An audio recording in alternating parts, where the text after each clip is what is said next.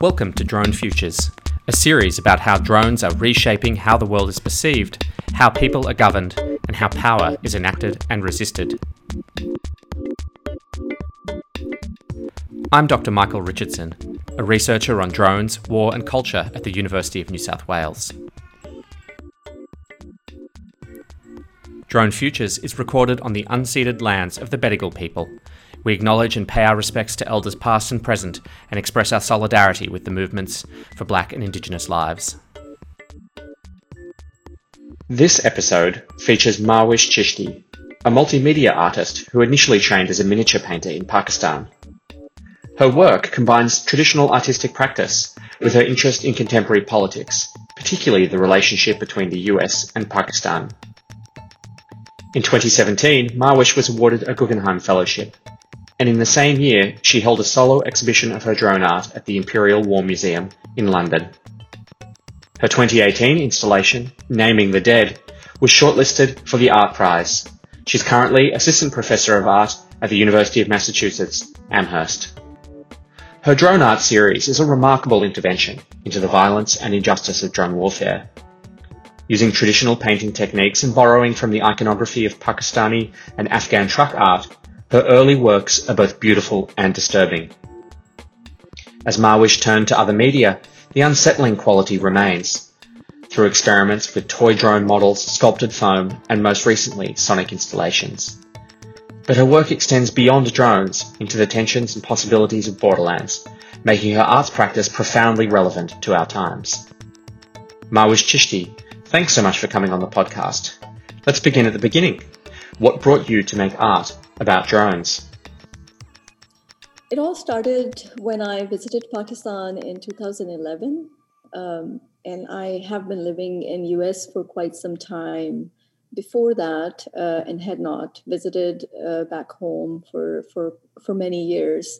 So I noticed that there was a big change when I visited. That I was walking down the street outside my grandmother's house, and I saw these men behind sandbags with their Kalashnikovs just out in the intersection. And to me, that was really shocking because that is not what I had experienced when I lived in Pakistan, when I was doing my bachelor's there. So I wanted to know a little bit more about the political situation there. And that is when I started to find out that it was quite unsettling, and it was, and I started to find out more about what was happening with U.S.-Pakistan's relationship, and that there were drone strikes that were conducted by CIA at the border of Pakistan and Afghanistan, and that sort of was a trickling down effect of that I was seeing in the city of Lahore. So I started to do my research from there. I just wanted to know more about what drones look like, what they are, particularly weaponized drones that carry missiles and they're killing people at the border. And that was really the starting point. And then the research went from there into many different projects. In the talk that folks will hear, you'll talk a bit about those projects, and we'll put a link in the show notes to your website so that people who are listening can go and check out the artworks themselves and your records of those works. But I wanted to ask you about your training as an artist, and in particular, your background in miniature painting. And I just wondered if you could tell us a little bit about what that was like and how that has sort of informed your art practice since. Yes, miniature painting is a very particular genre of painting that is specific to that region of India, Iran, present-day Iran, Afghanistan. And I was really drawn to that practice because of its regional association and also because of the sort of style in painting and the historical aspect of why the paintings became important and why they were done in that particular fashion was of interest to me. And I studied and learned to make my own paper, learned to make my own paints, and my own brushes from squirrel tail hair. So all of that was fascinating to me for various different reasons. I felt like I would be self-reliant artist who do not have to rely on purchasing my materials from anywhere, and I can make art wherever I am.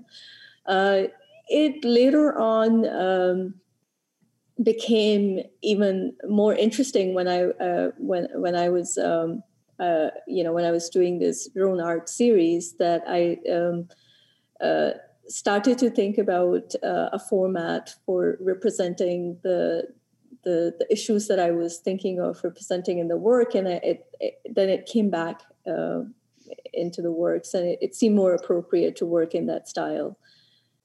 Have the squirrels of Amherst, Massachusetts, learned to be afraid of your presence? Are they worried that they might become brushes?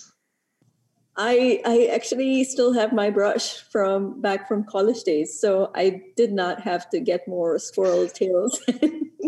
So they don't know that's what I do. Maybe.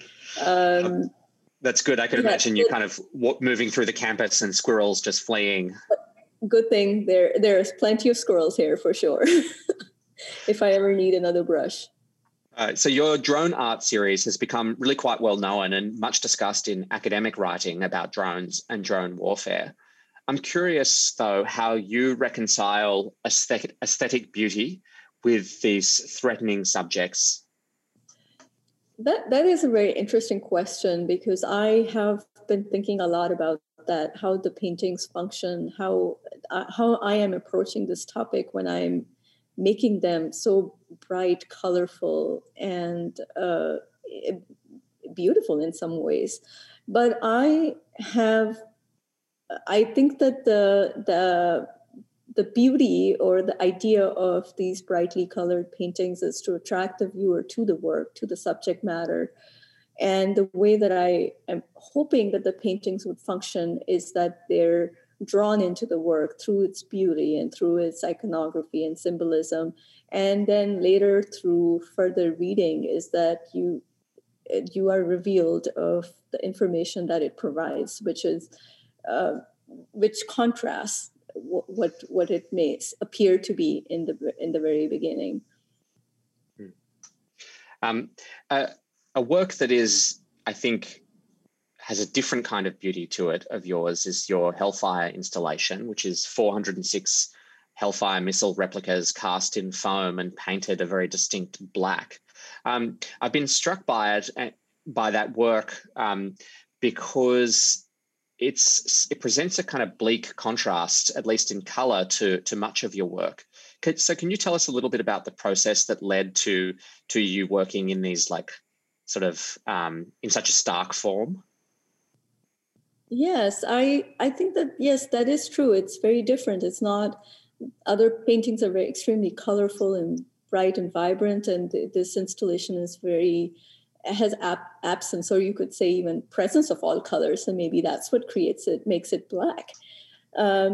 Black in itself, that particular black pigment that I've used for that installation and for other works later on, was very controversial. This was right around the time when Benta Black came out, which was a pigment that was meant to be used only by an artist, a British Indian artist, Anish Kapoor. And none other artists could use it. He had the license to use it only. It was the deepest, darkest black that you could find on Earth, which is sort of the same technology that they use for stealth bombers, so that their patina is this matte black, so the radars would not detect them at high altitude. And I was thinking about this whole controversy around Benta Black, and then there was another company that came up with this Black 2.0, which they said they would make it available to all artists except for Anish Kapoor. And I thought to myself, I have to work with this. I have to make something with this. So that is exactly how it all started, was that I wanted to work with this particular Black 2.0. And then it started to become, I was thinking about this experience of being hit by Hellfire missiles, and thinking of what it would be like if the viewer walks into the gallery and is confronted by a massive huddle or herd of these missiles. And that is exactly what I want. What I went ahead and did with this particular installation. So these are 406 Hellfire missiles that are casted in foam. So they're extremely lightweight and then individually hand painted with this acrylic paint called Black 2.0. Yeah, I have wondered what the feeling would be like to kind of round a corner and have those missiles staring at you. I imagine there's a kind of a moment of being sort of struck by it where you actually can't quite decode what it is that you're staring at. And I'd imagine that the recognition is a pretty interesting process. Your work has been written about a fair bit by scholars, and I'm wondering what it's like having your art engaged with in a scholarly fashion. Do you ever read what people write? Yeah, yes, I absolutely do. It's extremely flattering when somebody writes about my work, and I get a different perspective or their read on the work. Particularly, I was just thinking about Rana Kapadia, of course, Insurgent Aesthetics, his book, and he talks about a very unique way of talking about the work that I think I've, some things I've thought of and some things that I may not have looked at it from that particular perspective. I also think that through the years, having been shown in group exhibitions with other artists, my work has also become in conversation with other works of art that I find very intriguing, because it creates a different narrative when I have a selection or collection of my works in a solo exhibition, all being displayed with each other as opposed to being displayed with some other works. It definitely creates a different narrative. There's a lot of books that I've read just to educate myself about the drones, because there hasn't been a lot of information as a visual artist. I wanted to know more about the visuals. There's image search that was very intense in the beginning, but soon realized that maybe I'm not going to have enough on that end. So what can I do to educate myself so that would inform my visual imagery in some sense? So there is Gregory Chamayu's drone theory book. I think it was extremely useful to read about killbox and all the specifications of different particular reasons why these things function or don't function well, and their limitations were very important. Then there is book Under the Drones by Bashir and Cruz. P.W. Singer's Wired for War. Playing with Fire, Pamela Constable's book. So all of these are something that they've informed my work in some way or another. And it's great information. And you mentioned that you've been in shows with a number of artists who work in and around drones, and that many of those artists, it's similar collections of artists. You've been in a number of shows with people like Joseph Delap and James Bridle and other people. And I'd imagine there's a bit of a crew of you who appear and reappear together. I'm wondering, are there any, whether it's those artists or other artists who've worked on drones and drone warfare, are there any artists or their work that really speak to you? Yes, actually, I mean, besides all of these artists that we talked about, I actually, for my Basant portraits of the children that I created on stainless steel with Black 2.0 was directly inspired by this artist collective who did a project called Not a Bug Splat. They created a portrait of a girl that died in drone strike and created an extremely large replica of a half-tone image of that girl and had laid it on the floor so it could be viewed up from the sky by the drones themselves. So I really liked how they had, making the dead more visible and making the subject matter more visible, and the way that you were using land art to create something that was more meaningful. So I definitely love their project. And on top of that, of course, the other artists that we talk that have been an inspiration, or artists that I've shown with, James Bridle, Trevor Paglin, Joseph Delap, list continues. In the talk that people will hear in just a minute, you're going to talk about some of your new projects that move your work outside drones and more into the space of borders and cultural interactions across and between those borders. I'm just wondering, do you know where your work will head next? Will it stay in the borderlands, or will it explore somewhere else? I think I'm still exploring the borders for sure. Really interested in what happens just within the Pakistan borders. I have not even touched the Iran border yet. I don't know where would that go.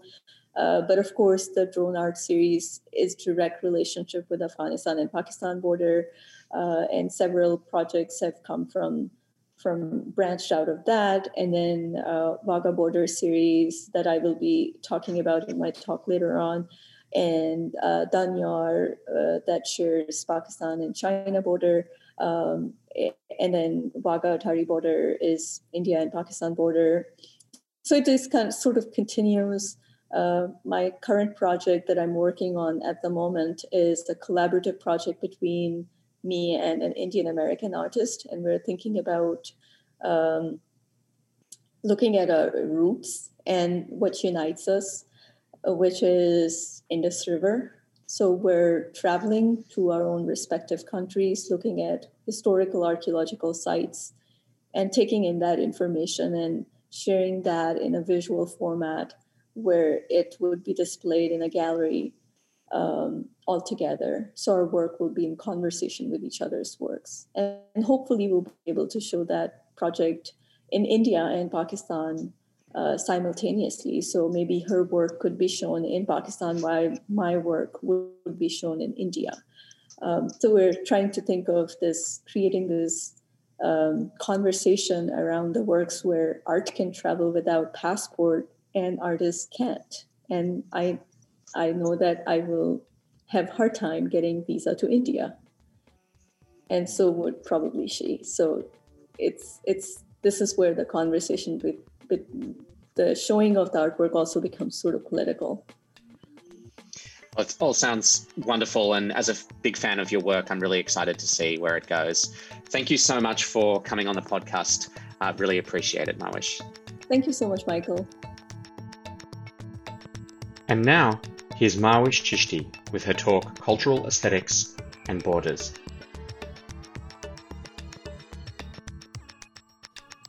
Thank you so much, Michael. I would like to begin this event by acknowledging that I am on Nonotuck land.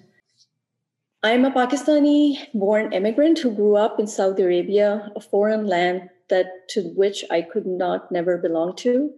I later on moved to my birthplace, Lahore, to complete my bachelor's in fine arts with concentration in miniature painting, a regional technique that dates back to the 13th century in Persia, which is present-day Iran. I chose to specialize in this particular genre is because of its historical context, but also because of its emphasis on stylization, involving hierarchical proportion, storytelling, and recording of the historical events. My training in traditional miniature painting is apparent in my work, starting a painting from a neutral background by staining the paper with tea is a very common practice in this genre that I used extensively in my work. Use of arbitrary perspective becomes more pronounced at times as well, like in this painting on the left entitled from 2013. I've also been influenced by placement of bright colors and working with gouache, and I'm interested in combining these traditional materials and techniques with more conceptual and archival aspects of my art making. My primary interests include traditional folk art forms, politics of war, and artificial intelligence, as well as its implications in the modern warfare. Painting is my preferred language of communication on materials such as paper, wood, or plastic. My drone art series involves two distinct yet contrasting visual elements, which are colorful and bright symbols and unmanned aerial vehicle, also known as drones. The symbols are influenced by Pakistani folk tradition of truck decoration, also known as truck art. I will discuss both of these influences briefly and also discuss how they relate to my research, to me, and to each other. I'm interested in the juxtaposition of terror with representation of cultural beauty. It is important to note that the US and Pakistan have always had good working relationship, even after 9/11. In fact, the two allies joined forces to eradicate Islamic extremists following this event. So it was interesting to me to find out for me to witness the aftermath that led to the attacks of killing Pakistani civilians. I followed my family's path and moved to US in 2005 and did not visit Pakistan again until 2011. In those 6 years, a lot had changed. Prior to 2005, visiting Lahore was peaceful. When I returned back in 2011, I took these pictures from my cell phone while I was walking down the streets towards my grandmother's house at an intersection in Lahore. And I was disturbed to see these gunmen standing behind sandbags with Kalashnikovs in the middle of the street. I wanted to know why this shift occurred, which led to some revealing conversations with the family members. Not to mention that Pakistani news media was painting a very different picture of the international political situation when compared to US at the same time in the US, as in US was minimizing these events. This has a lot to do with Pakistan's geographical and political position. We are neighbors with countries like Iran, Afghanistan, China, and India. And for obvious reasons, US was more than ever interested in maintaining their alliance with Pakistan, and Pakistan favored US's involvement in the region with hopes that they would help eradicate Islamic extremists. US drone policy to conduct targeted killing of the terrorists had given rise to some very ethical concerns that also concerned me as a Pakistani civilian, but also as an American citizen. Becoming a dual citizen has allowed me to have a unique perspective and understanding of the both sides of this arbitrary war. Most of the drone strikes have taken place at the AFPAC region, which is the rugged borderland region that joins Afghanistan to Pakistan. Transparency within the drone program remains critical, so independent agencies started to emerge to collect data and record all the casualties. The numbers collected by the Bureau of Investigative Journalism, an independent organization based in London, are striking and reveal a very deeply concerning number of civilian casualties. The CIA uses the term collateral damage to describe these civilian casualties. I know for the fact that US is not at war with Pakistan and never was. So Pakistani civilian casualties as a direct result of this covert war operation did not make sense to me. Further research revealed to me that drone strikes are used as a recruiting tool by some Islamic extremists, and also that the surgical precision target killing is not so precise. The more I read, the more I wanted to know.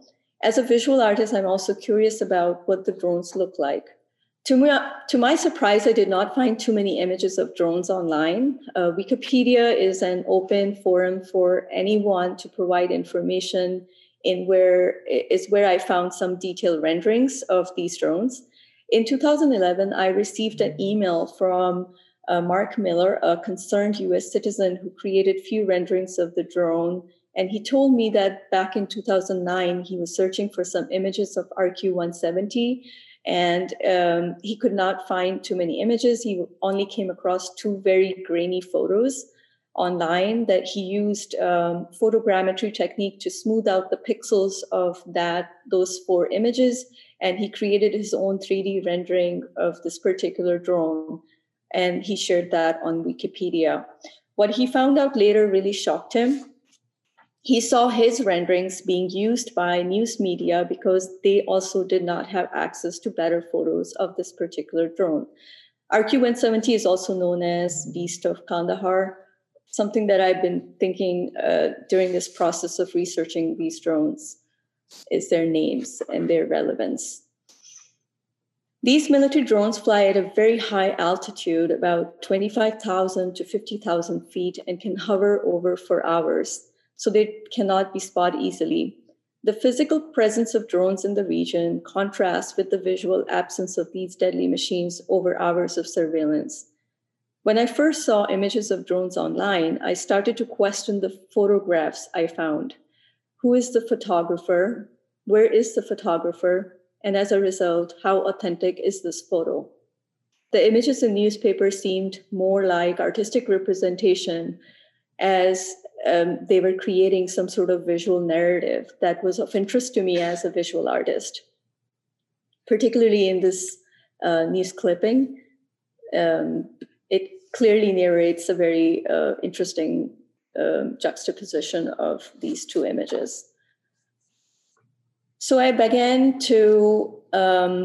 designing my own visuals of drones to create movement and animate them. Since there is no video documentation of how a Hellfire missile would usually be launched from an MQ-9, I decided to create my own rendition and interpretation based on my research of a Hellfire being launched horizontally, eventually falling vertically before it hits the ground. In this process, I hope to make the foreign and distant appear familiar and intimate. My aesthetic practice defines new ways to disclose the unseen and unsaid of contemporary US global state violence. My first introduction to any form of visual arts growing up was this type of moving works. Growing up in Saudi Arabia, I did not have access to any art museums or art galleries. But these vehicles intrigued me every time I visited Lahore growing up. Decorating moving vehicles is a very common practice in Pakistan. In fact, virtually all privately owned trucks are decorated with colorful imagery, symbolism, and iconography. Jamal Ilyas wrote a book called On Wings of Diesel, in which he provides a unique window into Pakistan's complex society that addresses complex questions of culture and religion. It is very expensive for truck owners to hire truck painters to decorate these vehicles, typically costing around $3,000 to $5,000 US. It can be as high as $16,000 to adorn a truck. The practice of vehicular decoration and maintenance is very fascinating to me. Even more fascinating is the concept that decoration never consumed the status as the primary function of the truck. Yet truck decoration is pervasive across Pakistan. These works of art range from fantasy landscapes to portraits of politicians and film actors. The messages on these trucks visually and prominently convey socio-political attitudes as well as concerns with contemporary issues, in direct contrast to the invisibility of the drones in the sky. When I started looking deep into the history of truck art, I started to find out that this practice had historical links with the Soviet invasion in Afghanistan. The practice of truck decoration was once very common in Afghanistan, and during the Soviet invasion, 1979 to 89, a lot of Afghanis migrated to Pakistan through the same border where the drone strikes are taking place currently. And they brought this practice with them, which Pakistanis soon adopted. Effects of politics and war can be seen in everyday life. And over here, I'm going to quote Ronak Kapadia's book, Aesthetic Insurgent. I quote, in times of contemporary forever war, the proof almost always takes the form of visual evidence, a dominant ocular logic that represents the prevailing sensorial relation to the war and the empire, unquote. Imagery of warfare becomes a part of daily lifestyle and at times is even used in domestic household items. As an example, I'm sharing with you the Afghan war rugs that were very common during the Soviet invasion when Afghani women were weaving the rugs that depicted the imagery of war. This tradition and practice still continues, and now they depict images of drones. Once again, functional objects that use decoration for pure aesthetic. And going back to my paintings, combining this research together, in this particular painting that I'm sharing with you, the detail shows different types of imagery that I use to depict the deadliness of the drone in a more stylized fashion. Many of the deadliest animals in the world are brightly colored, like these paintings. The question then comes to mind is this a warning or an invitation? Some of the visual imagery in my work is directly borrowed from truck art genre, but sometimes I improvise. Visual manipulation of the drone silhouette became even more prevalent in my work as I started to explore more images online of drones since there weren't much that I could find. I use eyes to draw the viewer into the work and also refers back to the surveillance aspect of the drone themselves. The viewer is looking at a painting while the painting is looking back at you. I find it very interesting that the detail of the work brings the viewer into it and is the first thing that people usually notice until they realize what the overall image is conveying. What is it like living under the drones? People probably see a dark silhouette when they look up in the sky on a clear day. Recognition of flying objects by their silhouette hence becomes a survival mechanism, and that is my first step in the process of creating these works of art. After I had exhausted all the online images then I started to purchase unmanned aerial vehicle modeling kit that allowed me to build these structures and then photograph them from different angles so that I could have silhouettes from different perspectives. And that opened up a lot of possibilities. It was not until later that I decided to actually paint the physical objects and experiment with their shadows. This is one of the other series within the drone artworks. It's called Killbox. Killbox depicts the aerial view within a grid-like pattern to suggest the view of the land for a drone operator on a monitor.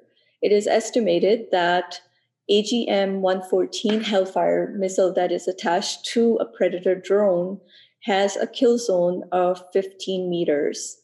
In this particular installation, the impressions in clay and on mylar were created from plastic frames that came with the modeling aircraft that I brought from eBay and Amazon. I'm also interested in creating the narratives by showing different installations together. This is a close-up view of one of the installations where I've casted 406 Hellfire missiles in foam and hand-painted them with acrylic paint. It's a very specific paint called Black 2.0, which came as a response to Venta Black. More than 400 drone strikes have hit the tribal region of northwest Pakistan since 2004. I designed a socially engaged project named after the Bureau of Investigative Journalism project called Naming the Dead. Naming the Dead was a collaborative effort to create connection between US citizens and Pakistani civilians killed in the CIA drone strikes.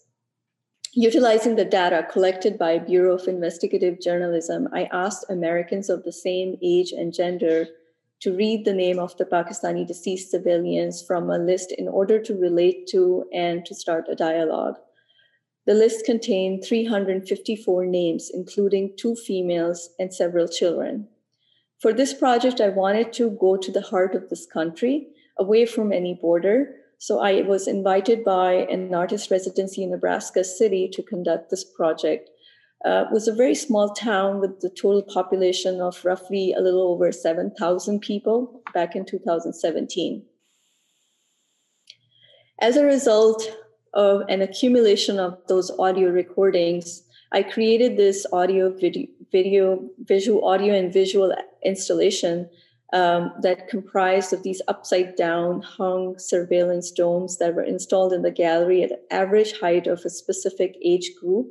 And these were each equipped with MP3 players and a mini speaker. So they would emit audio of Americans saying the Pakistani deceased civilians' names. Visitors were invited and were able to interact with the installation voluntarily and involuntarily by stepping on the names pasted on the floor. Larger and bold names were names of people that the names that I was familiar with, such as those belonging to friends and relatives. The names Naila and Kamran here are actually my parents' names. And now I'm going to talk a little bit about another collaborative and socially engaged project that allowed me to bring the two countries and two borders together. Basant Let's Go Fly a Kite was a project that was also collaborative. Pakistani areas that border Afghanistan remain fragile and risky for children to come out and enjoy any sort of outdoor activity. Unofficial reports have suggested that hundreds of people have been killed in Pakistan by drone strikes conducted by CIA. Up to 200 were children. Amnesty International invited drone strike victims and their family members from Pakistan to visit Washington, D.C. back in 2013, and they were asked to talk about their lived experience there. One boy mentioned that how he now prefers cloudy days because drones don't fly on those days. This led me to think about this project. This project was driven by the annual cultural event, Basant, a famous kite festival that takes place in late January, early February, marking the start of spring, is celebrated by people of all faiths in Pakistan. There is a long established tradition of flying kites and hosting fairs.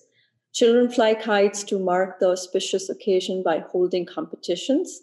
In Pakistan, the sky is filled with colorful kites of various shapes and sizes in the month of February.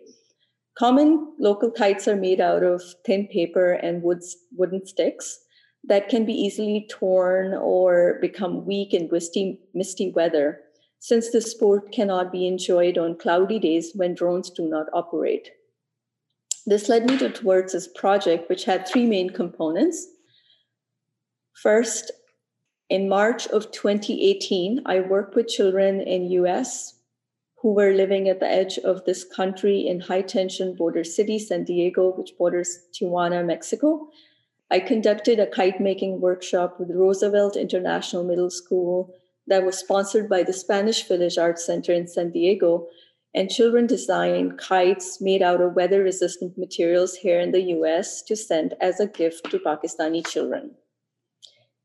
Then I went to Pakistan in April of 2018, where I visited the border areas of Pakistan and gave children these handmade durable kites that they will hopefully allow them to enjoy this activity even on cloudy days and claim their space.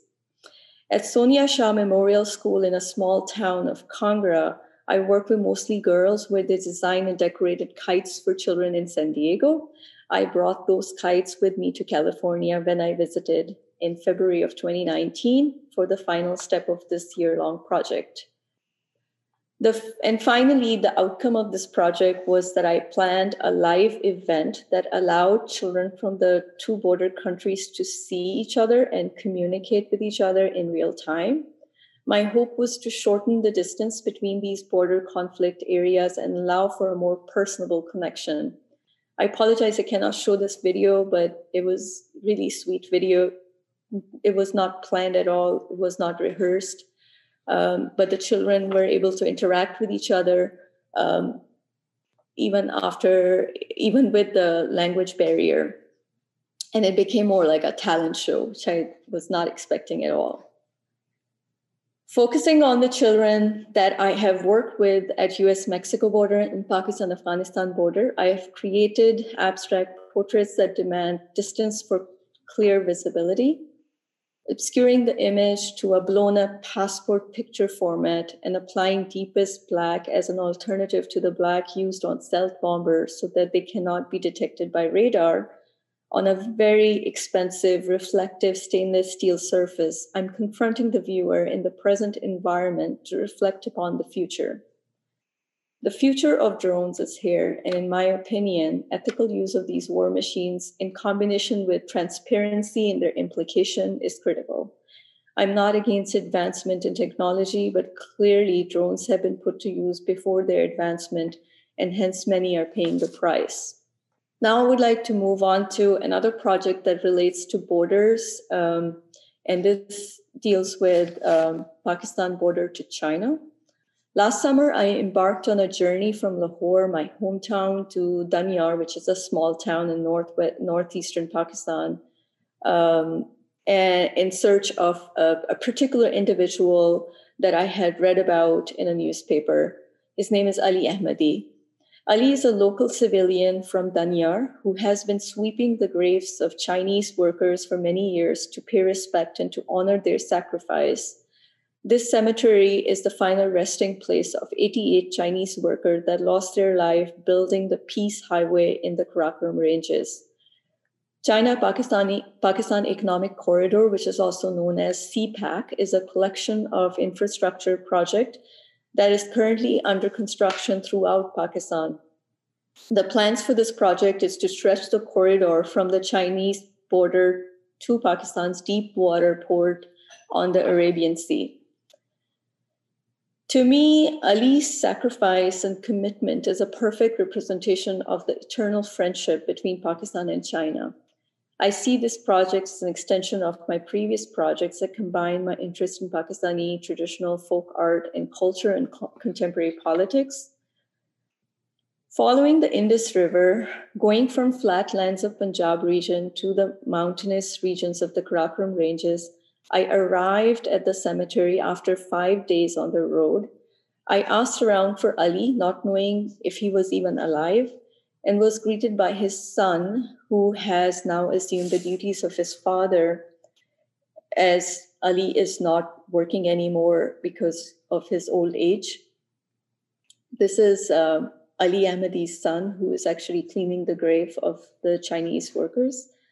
This journey was recorded by a GoPro camera attached to my car window, and I had shared this experience in a 5-channel video format in a gallery setting.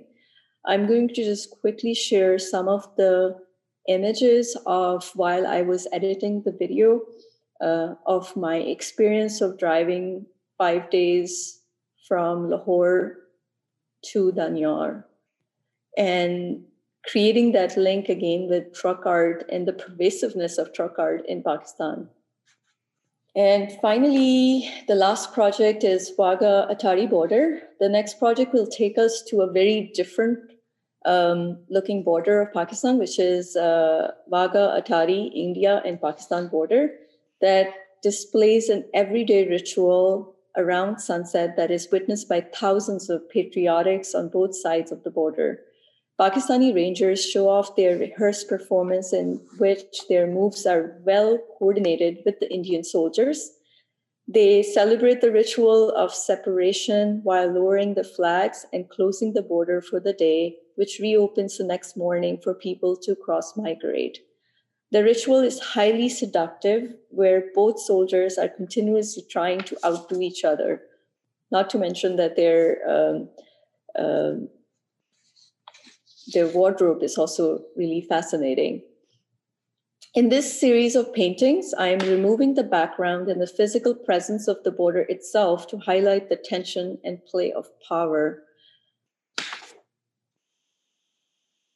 In 1947, partition of India and Pakistan led to the largest mass migration in human history of some 10 to 15 million people, with Muslims migrating from present-day India to present-day Pakistan and Bangladesh, which used to be East Pakistan.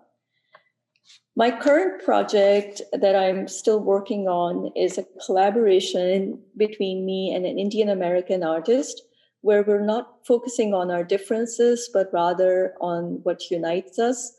And our research is basically we're looking at Indus River and ancient civilizations that were formed around Indus River, and looking at that from our own respective countries.